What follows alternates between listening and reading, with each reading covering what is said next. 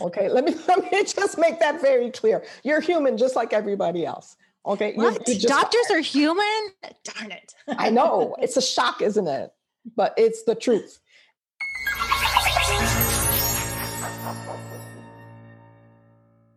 Welcome, everyone. I'm Jill Farmer, one of the lead coaches at DocWorking.com, joined by the other co-lead coach, Gabriella Dennery, MD. And today we are going to talk about ways that you can make your non-clinical days more productive. So this includes office days, if you have those for catch-up work, doing EMRs or any other kind of things that are part of your task or responsibility list, as well as days off work or when unscheduled days when you are not working. And so recently, I had a client, I'll call her Annie, who came to me and she was noticing that she's in an academic hospital. And so she has a day and a half, I believe, of non-clinical days a week that she was supposed to be doing, administrative kind of things as well as research coordination. And so she would notice that those days there would be so much to do, but at the end of the day, she would have exhibited a lot of procrastination. And then she had stress, and then she had overwhelm, and then she had this sense of inadequacy and shame. Is this something that you see with your clients as well, Gabriella, on this clinical, which is a highly scheduled day usually, and then you get to this less scheduled day and it gets really stressful? Yeah, because it absolutely, there's a lot of judgment around it too. And that's what I've noticed. People just beat themselves. It's not enough. It's not enough. I didn't do enough. I didn't accomplish enough. And I always constantly feeling that they're behind something, that they're trying to always catch up to life. And it's like, yeah, no, that definitely is very, very, very common. Yeah. And so with Annie, what we'd noticed is she would go from these highly scheduled days, right, where it's literally back to back to back patients, which is a whole nother subject that we could talk about in another podcast, changing the healthcare system to create breathing room for physicians. But that highly scheduled for her environment, and then juxtapose against, okay, here's your clinical day. What she would notice herself doing is what she told me is just, well, there's so much to do. I would just show up and figure that I would know what needed to be done because there were so many things I needed to get to. And I said, aha. So what you're expecting yourself to do is to go from this highly scheduled, programmed day to a kind of unprogrammed, unscheduled day. And you're expecting some automatic prioritization pilot to take over and kind of expecting somebody else to kind of give you that schedule. So what we did is we sat down and mapped out what are the priorities. Often the bigger research projects, the writing the paper for the presentation were the big, overwhelming, looming project. And she said, okay, well, I guess I'll schedule the first half of my day working on that big project. And all of a sudden she blocks off 4 hours. And I said, when's the last time you sat down effectively and worked on something productively for 4 hours? And she said, never. And I was like, right, because the brain's not wired to work that way, right? We have diminishing returns. The glycogen is literally decreasing as we're moving along. Research shows us, Daniel Pink has written a whole book on this. It's just great on timing, that we tend to work really well in segments. If we can get in a state of flow, shut off interruptions. That's also an important productivity technique for making your non-clinical days more productive, and give yourself about 50 minutes. I always say, somewhere in the area of 45 to an hour of uninterrupted, focused time. And then you take a break. And you get up and you move and you take a walk and you go take a flight of stairs or two to get your body and brain moving for about 10 minutes.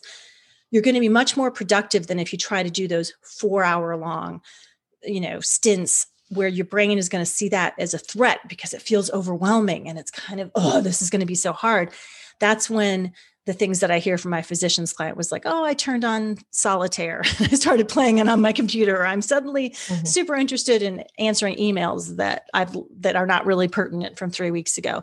So keeping that duration of focused time in shorter blocks and then breaking it up instead of just researching the paper that I'm presenting in Belgium, instead breaking it down specific topic wise of what you're going to research and focus on in smaller blocks of time is a really effective way to deal with those kind of long blocks of those non-clinical days. What do you have to say about that, Gabriella? I definitely. And that whole idea of taking a break. I was reading an article recently, a former President Obama was talking about his day and how that worked.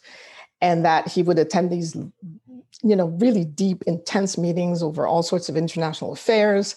And that he would then say, thank you very much.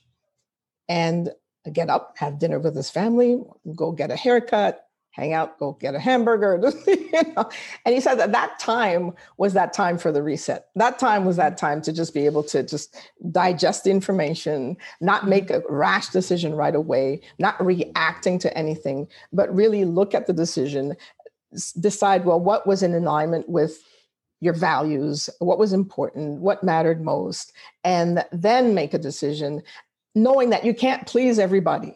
You can't make everybody happy, but you did the best you could. And so I take that to heart with what you said about keeping that, instead of trying to see, okay, there's this massive project that I have to get done. Maybe let me just look at 45 minutes at a time, a smaller chunk, then get up, take a break, take a walk, get some air, and instead of, let me look at my phone. Let me look at, let me go play on some game, which is also very stressful, because then it's like you're not really feeling you're accomplishing anything through those things. So pressing that reset button, giving yourself a break, stretching your legs, and then coming back for another 45 minutes. Mm-hmm. That, I think, tiny steps, marginal steps, incremental steps make a massive, massive difference. Yeah. And let's also talk about just breaks in general, right? So you notice, I know we've talked about in the past with your coaching clients and then yourself as a physician, that a lot of times on those non-clinical days, even if it's a weekend or, an unscheduled day during the week, there's a lot of hesitancy among physicians to actually take a break, right? The idea is I'm going to go from this overworking, driving productivity to a different kind of overworking productivity at home. So why do we need to really think more intentionally about taking breaks on our days when we can? Again, it's about pressing that reset button and how important and vital that is to be able to, if I relate my personal experience, yes, it's easy because that mindset is already programmed. There's always that wiring, that neural wiring that says, okay, I got to work. I got to get to the next thing. And that gets translated at home. It doesn't stop. But then that means making that conscious effort to say, okay, where's my boundary here? Because at one point I have to start and work has to stop.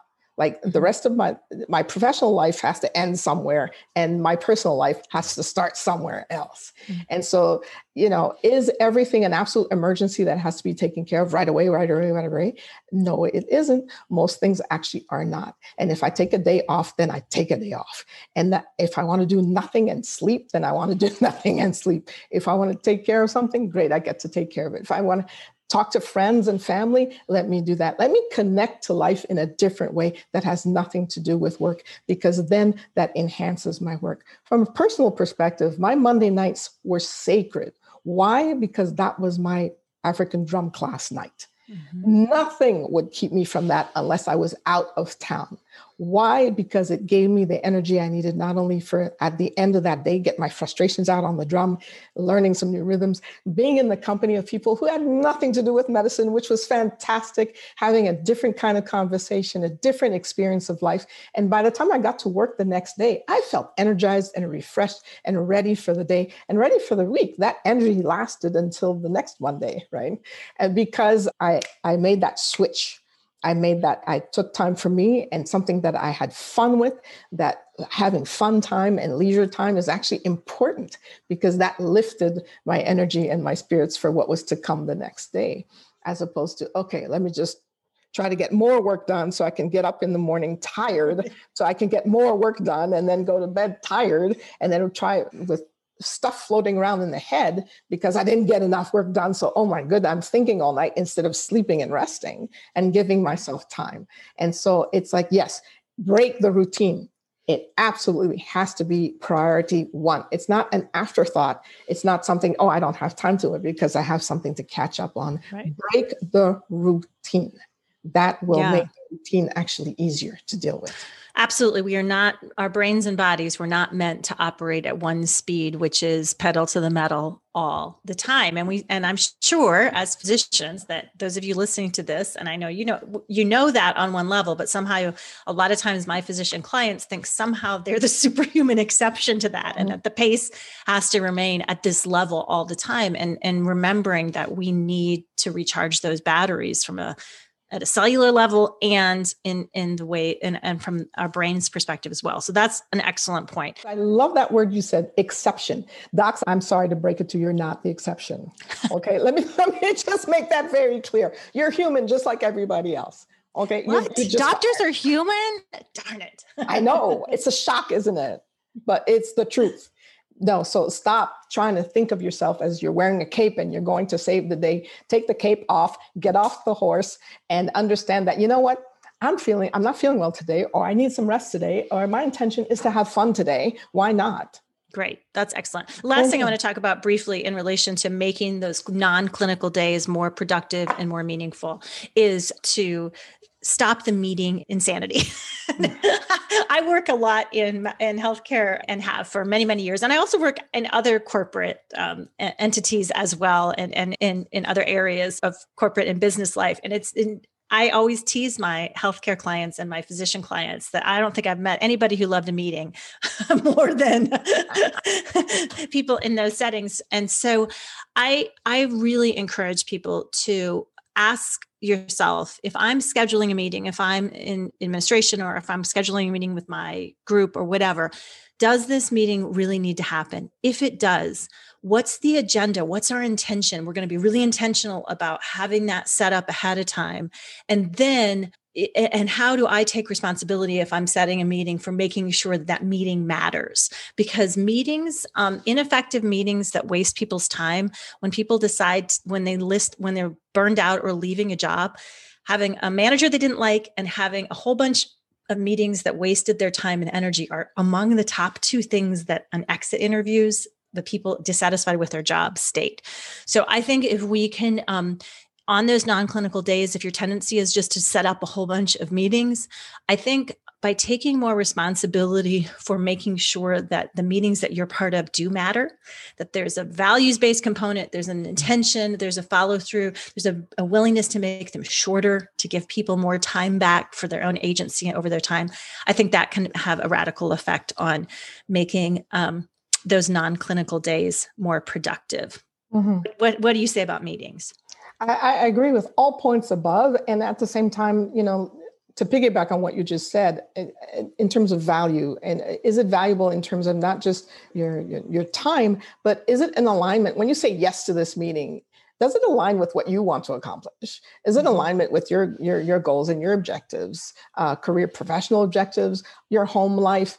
Is this an interruption to something you feel you have to do, or is it really something you really want to do? And so I think that would be, for me, the boiling down criteria to saying yes or no, and not to be afraid to say no if it isn't. Beautiful. So to summarize, making ourselves more productive on non-clinical days, we're going to not just leave that day unscheduled and assume that priorities will find themselves and then try to punish ourselves with enormously onerous long blocks of time. We're going to break it down into actionable, priority-based tasks that are in that 45 minute to an hour time block. Take a timed 10-minute break where we move our bodies and change the channels. And that's going to help us be more productive. We're going to be more intentional about taking breaks that refill our tank, and that let us switch gears, both in those days that we're working in the office or when we're having time off at home. And then we're going to be a little more intentional about meetings so that we don't just fill our days with meetings for the sake of meetings, but we're going to be intentional about making meetings matter. I think this could, if we could get a cultural groundswell going in healthcare systems around making meetings matter, I really think we could make people like their jobs better. But that's just a little personal side mission note that I have. If this conversation has been wonderful, and as you can tell, we touched on a lot of subjects where there is a lot more room to go deeper and make bigger changes in your life. So we'd love if you would go check out our self-paced course, STAT, Quick Wins to Make Your Life Better. Go to docworking.com, check out this self-paced course. We go really deep into a lot of the stuff we've talked about, saying no to make more room for yeses in your life, detailing out productivity schedules that allow you to have maximum productivity and maximum ability to recharge. All that stuff is covered in the course. So check it out. Meanwhile, thanks for tuning in for this conversation. Gabriella, your stuff is always so brilliant. It's so great to be inspired by you, and go out and make it a great day, everybody.